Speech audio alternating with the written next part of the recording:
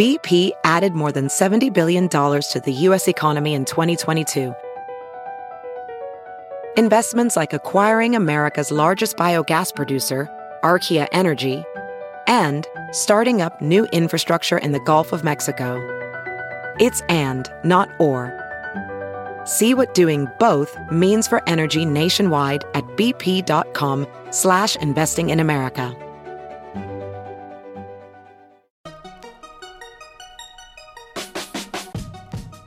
Welcome to the Tech Meme Ride Home for Friday, July 6, 2018. I'm Brian McCullough.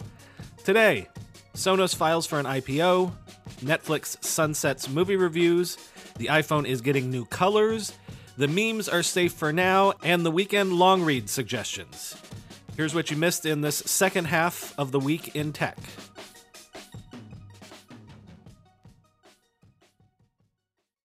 Wireless speaker company Sonos has filed for an IPO to raise $100 million and begin trading on the NASDAQ under the symbol SONO.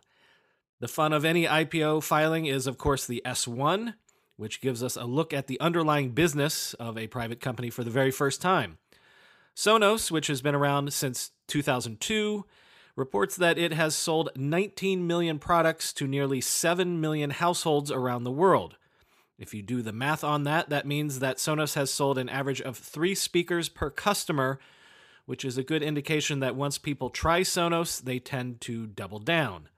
As far as its most recent numbers, in the 6 months from October 2017 to the end of March of this year, Sonos said it generated $655.7 million in revenue and reported net income of $13.1 million. But the downside, as Sonos carefully notes in its filing, is that the company does not have its own smart speaker system, instead choosing to integrate other systems, a la Alexa. So the problem would be if someone like Amazon decided to someday revoke access to their smart assistant software, something that definitely could happen someday. And one other interesting detail, Sonos made note that a full-on trade war with China could be a big risk factor in the very near future, which, as Tony Tassel notes on Twitter, could be the type of warning that we see from a lot more IPO candidates going forward. Here's an odd little story. Beginning July 30th, you will no longer be able to post reviews on Netflix. And by mid-August, Netflix will remove all existing user reviews of movies and TV shows, etc. Earlier this year, Netflix actually removed its longtime 1 to 5 star rating feature and replaced that with a simple thumbs up or thumbs down metric. Thumbs up and thumbs down will be remaining as your only option to register your impression of a piece of content. Netflix reports that the use of all rating systems has declined over time, and they would tell you, of course, that their vaunted recommendation engine can do its work better on its own anyway by simply registering what people have watched and not watched. But several people on Twitter noted that if ratings and reviews are declining in usage, that's actually because Netflix has been de-emphasizing them. As James Belcher tweeted, "Hey Netflix, no need to go all alternative facts on this. You eliminated bylines and star ratings and emphasized your own recommendations. So yeah, usage declined. Own it. It's okay, there are other sources for movie reviews." In what the Electronic Frontier Foundation is calling a huge victory, the European Parliament has voted against the Article 11 and Article 13 copyright reform proposals, the regulations that we've spoken about recently that have been described as laws that would effectively outlaw memes on the internet, among many other things.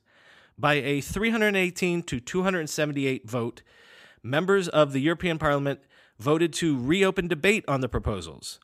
So this is good, as it means that they won't be fast-tracked towards becoming law, but it also does not mean that we're out of the woods yet because the measure is not dead, merely open for further debate and amendments.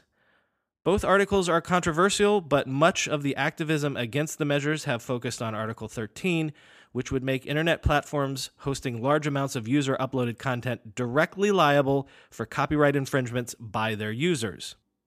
Article 13 was the target of an open letter of opposition from the likes of Tim Berners-Lee, Vint Cerf, Jimmy Wales, and Mitch Kapor last month, and an online petition calling for the articles to be amended gathered more than 850,000 signatures, and localized versions of Wikipedia in Europe went dark just this week to protest these proposals. I want to pause here and just quote from a TechCrunch piece that featured quotes from EU legislators when they were debating this proposal the other day, just so that we can hear perspectives from both sides of this issue. This is what Member of Parliament Axel Voss had to say before the vote, saying that this was a measure designed to end, quote, the exploitation of European artists on the internet. Voss said, quote, we're talking about the major U.S. platforms like Google and Facebook that have been making huge profits at the cost of European creatives. We need to prevent that. We should be standing at the side of our European creators, and otherwise there's a risk of creative insolvency. Why would we be against wanting to prevent copyright violations?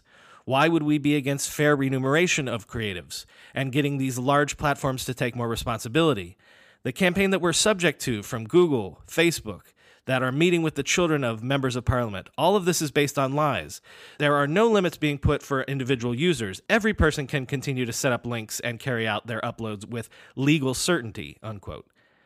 To which Member of Parliament Catherine Styler responded, quote, we are all united in our shared mission to protect artists and cultural diversity in Europe, but there are real concerns about the effects of Article 13 on freedom and expression, raised by experts ranging from the UN Special Reporter, David Kaye, to the inventor of the World Wide Web, Sir Tim Berners-Lee, and real concerns voiced by our citizens. Just yesterday, I received a petition signed by almost 1 million people against the jury committee mandate. And although there is consensus, and I do believe there is consensus about the goals behind this law, huge controversy still exists about the methods proposed. Something's not right here. We owe it to the experts, stakeholders, and citizens to give this directive the full debate necessary to achieve broad support, end quote. And that's the point, because after the expected debates and amendments, another vote is expected sometime in September. So keep an eye on this one. Here's an iPhone rumor that's not generated by Mark Gurman for once. Former KGI Securities and current TF International Securities analyst Ming-Chi Kuo, who many feel is a reliable prognosticator when it comes to Apple, is out with a report that says that the forthcoming new iPhones will include a 6.5-inch OLED iPhone that will cost around $1,000, a la the current iPhone X price, but will come in 3 colors, black, white, and gold. The 6.1-inch LCD model, on the other hand, should come in at around $700, but could come in as many as 5 colors: gray, white, red, blue, and orange. The LCD model will also reportedly mimic the design of the iPhone X on the front, but will not have the dual cameras on the back. Quoting from 9to5Mac's assessment of all this, quote, to recap, we are expecting 3 new iPhones to launch in the fall. A spec bump upgrade to the 5.8-inch iPhone X, a new 6.5-inch OLED iPhone X Plus, and a slim bezel 6.1-inch LCD iPhone with Face ID. The LCD iPhone will hit around $700 in terms of price points by skimping on some premium features. No stainless steel frame, no dual camera, maybe no 3D touch, but retain the main design elements of the iPhone X line. The 6.5-inch iPhone X will seemingly take the $999 price point, which means we should expect the 5.8-inch iPhone X to become $100 cheaper in a couple of months, end quote. Kuo also upped his iPhone unit shipment estimates to 70 million new iPhone units in Q4 of 2018. Will the addition of new colors be enough to juice sales? Stranger things have happened, of course, but as Thomas Fuchs said on Twitter, quote, great, but does anyone actually use their phone without a case? Guys, we don't have to choose between hair growth and our health. Nutrafol's drug-free whole-body approach promotes hair growth from within. No compromises, just better hair. Nutrafol is the #1 dermatologist-recommended hair growth supplement brand with over 1 million people seeing thicker, stronger, faster-growing hair with less shedding. With Nutrafol, building a hair growth routine is simple. Purchase online, no prescription or doctor's visits required. Free shipping and automated deliveries ensure you'll never miss a day. See results in 3 to 6 months. While many supplements rely solely on ingredient studies, Nutrafol clinically tests final formulations to ensure their efficacy. In a clinical study, 84% of men showed improvement in their hair after 6 months taking Nutrafol's men's hair growth supplements. Take the first step to visibly thicker, healthier hair. For a limited time, Nutrafol is offering our listeners $10 off your first month subscription and free shipping when you go to Nutrafol.com/men and enter the promo code RIDEHOME. Find out why over 4,500 healthcare professionals and hairstylists recommend Nutrafol for healthier hair. Nutrafol.com/men, spelled Nutrafol.com/men, and enter promo code RIDEHOME. Recently, the world learned the power of artificial intelligence, a technology cybersecurity leaders have been leveraging for years. Now, as AI expands and evolves, those same security leaders are left wondering where humans fit into the next generation of AI-empowered security tools and solutions. Arctic Wolf, the industry leader in managed security operations, seeks to answer this question in their newly published report, The Human-AI Partnership. Access the insights of over 800 cybersecurity decision makers in North America and the United Kingdom to better understand how organizations are weighing the benefits and risks of deploying AI tools. Uncover the biggest obstacles to turning AI and human engineers into a formidable team. Discover why the near-term benefits of large language models are being upended by a crucial flaw in the technology. And learn what the rise of AI tools mean for human practitioners moving forward. Get your copy today at arcticwolf.com/techmeme. That's arcticwolf.com/techmeme. 2 quick Amazon items. First, this was, of course, expected, but Amazon is apparently planning to expand its Amazon Go checkout line-free retail concept with a larger store, also in Seattle, which is scheduled to open in the fall of 2018 at 920 Fifth Avenue in its home city. At approximately 3,000 square feet, the new Amazon Go store will be close to double the size of the existing 1,800 square foot location. Earlier this year, Amazon disclosed that it would soon be bringing the Amazon Go concept to Chicago and San Francisco, and of course, someday one would expect the whole concept to go nationwide. One interesting thing I learned today, the existing Amazon Go location has a 4.5-star rating on Yelp. So apparently, once people try it out, people seem to love the idea of Amazon Go. The second item is a bit of a surprise, to me at least. According to Bloomberg, Amazon is planning to send out a physical holiday toy catalog to millions of U.S. households later this year. Many will be mailed out directly, but you'll also be able to pick one up at any of the Amazon-owned Whole Foods locations. Many of the articles about this toy catalog tie the news to the fact that Toys R Us went bankrupt earlier this year, so maybe Amazon is merely rushing in to fill what it sees as a market void. But then think about all the things that Amazon has been doing lately to seemingly ape traditional retail strategies. Amazon Go, Whole Foods, now catalogs. Maybe 20 years from now, when there's an Amazon Go on every street corner like so many Starbucks locations, we'll look back and realize that this whole e-commerce is just superior commerce thing was nothing more than a long con on Jeff Bezos' part, sort of a Trojan horse to get all of his competitors to bankrupt themselves trying to match Amazon in online commerce, only to just move into everyone's vacated positions in the real world. We've been checking in on a few players recently that I don't get to read stories about that often. So I wanted to point you to an interesting check-in with Reddit. We all know Reddit, right? One of the most popular websites in the world. It's been around for nearly 15 years. And yet for all the massive success Reddit has achieved in recent years in terms of audience, Reddit, the company, is actually in a weird place. If you'll remember, Reddit was bought early on by Condé Nast, then spun out as a sort of independent entity. In its most recent funding raise, Reddit was valued at a $1.8 billion valuation. And yet in all that time, Reddit has never really turned on the money-making spigot. Despite the fact that the site has 330 million monthly active users and more than 18 billion page views a month, Insiders tell CNBC that Reddit will only make about $100 million in revenue this year. As CNBC's own Jay Yarrow pointed out, Twitter has a similar number of users, and it generates around $3 billion in sales. And all of this is despite the fact that Reddit has a unique value proposition. Not only does it have incredible scale, but it has a really unique universe of niche audiences, all self-organized in a way that you would think advertisers would kill to advertise against.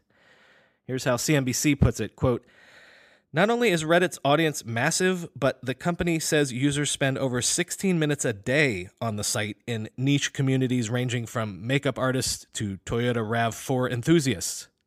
That gives Reddit the kind of engagement that big brands relish, especially as they look for places to diversify their ad spending away from Google and Facebook. The online duopoly controls a combined 57% of the U.S. digital ad market, according to eMarketer," end quote. According to the CNBC article that I'm quoting from and is linked to in the show notes, Reddit is finally ready to begin wooing major advertisers in a serious way. Problem is, of course, large parts of Reddit are, shall we say, a little bit dicey. So it's not that Reddit is promising some sort of new type of ad unit a la Snapchat, so much as they're trying to convince brands that today, in 2018, it's time to get over the squeamishness, and Reddit is willing to help them do that. Again, quoting from the CNBC story, "The company will launch topics in relevant subreddits or subcategories so ads reach the most specific audience possible. After that, it will widen sponsored posts to other related subreddits. The ads that perform the best will then be extended more broadly on the site. To tie everything together, Reddit has a brand strategy team that helps write Reddit-friendly posts so sponsored content is placed in the proper subreddits with the right language," end quote. As Amanda Parker, a digital marketing executive, says in the piece, quote, "It's almost a little strange why marketers and advertisers are so apprehensive about Reddit. Marketers chase scale, and Reddit has it. I think they have an old-fashioned view of who Redditors are." Time for the Friday long read suggestions. This first one is not really a long read, but since we spoke about the upcoming Xiaomi IPO recently, I wanted to point you to this quick little summary of Xiaomi's founder, Lei Jun, and his and Xiaomi's combined web of commercial ambitions. Like a lot of Chinese companies and a lot of Chinese entrepreneurs, Jun, through Xiaomi, as well as his personal investments, has his fingers in not just one pie — Xiaomi is, of course, known for smartphones — but in all the pies. Jun and Xiaomi are invested all over the place in energy utilities, in software companies, even, for example, quote, "In 2014, when Xiaomi, then just 4 years old, announced it would invest in Midea, a Chinese maker of air conditioners and kitchen appliances founded in 1968. The bet paid off. About 3 years after the deal closed, the value of Xiaomi's stake increased more than 200%. Next, it's your regular reminder to take things with a grain of salt. In this case, we hear all the time that self-driving cars will actually be on our roads in just a matter of 2 or 3 years, tops. But as I regularly hear from my friends in the automotive industry, and not just those with an axe to grind, maybe not so fast. I want to point you to a piece in The Verge, which throws a lot of cold water on the self-driving car maximalists and echoes a lot of what I've been hearing from people that are a little skeptical of self-driving technology. In this case, because, as The Verge points out, AI systems maybe just aren't quite there yet. Quoting from the piece, "But the dream of a fully autonomous car may be further than we realize. There's growing concern among AI experts that it may be years, if not decades, before self-driving systems can reliably avoid accidents.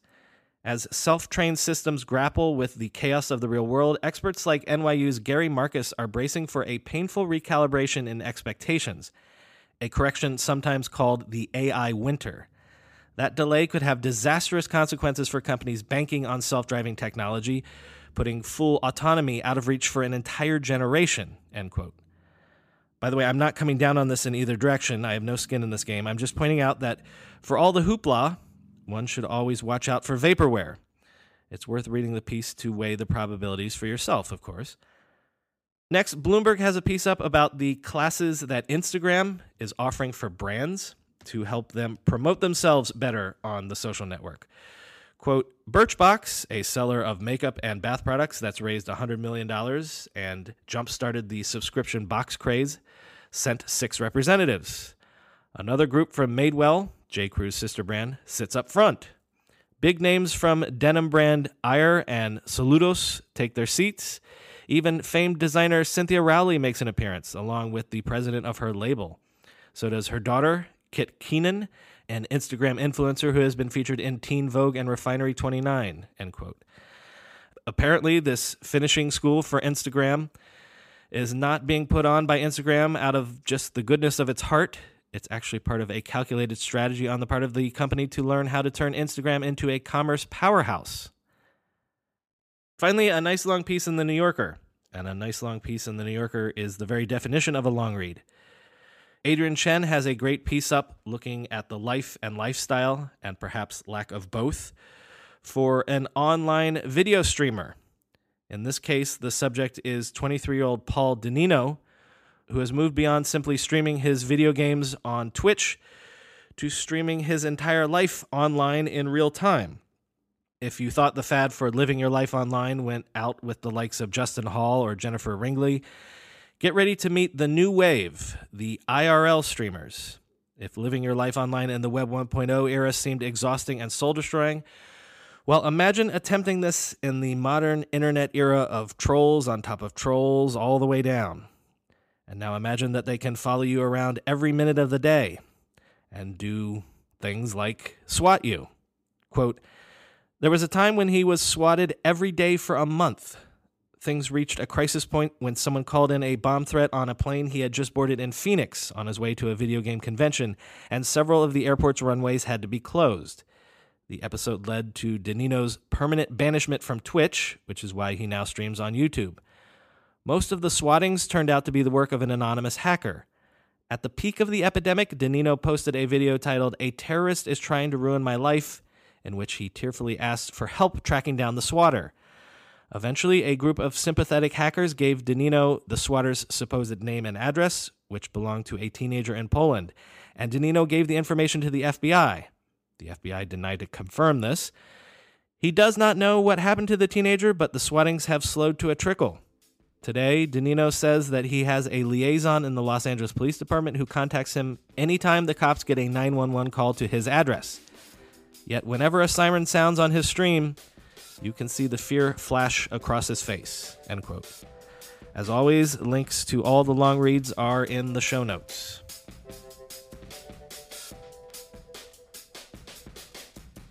I hope those of you in the States had an excellent 4th of July. Yes, those were fireworks that you heard in the background during the segments I recorded about midnight last night.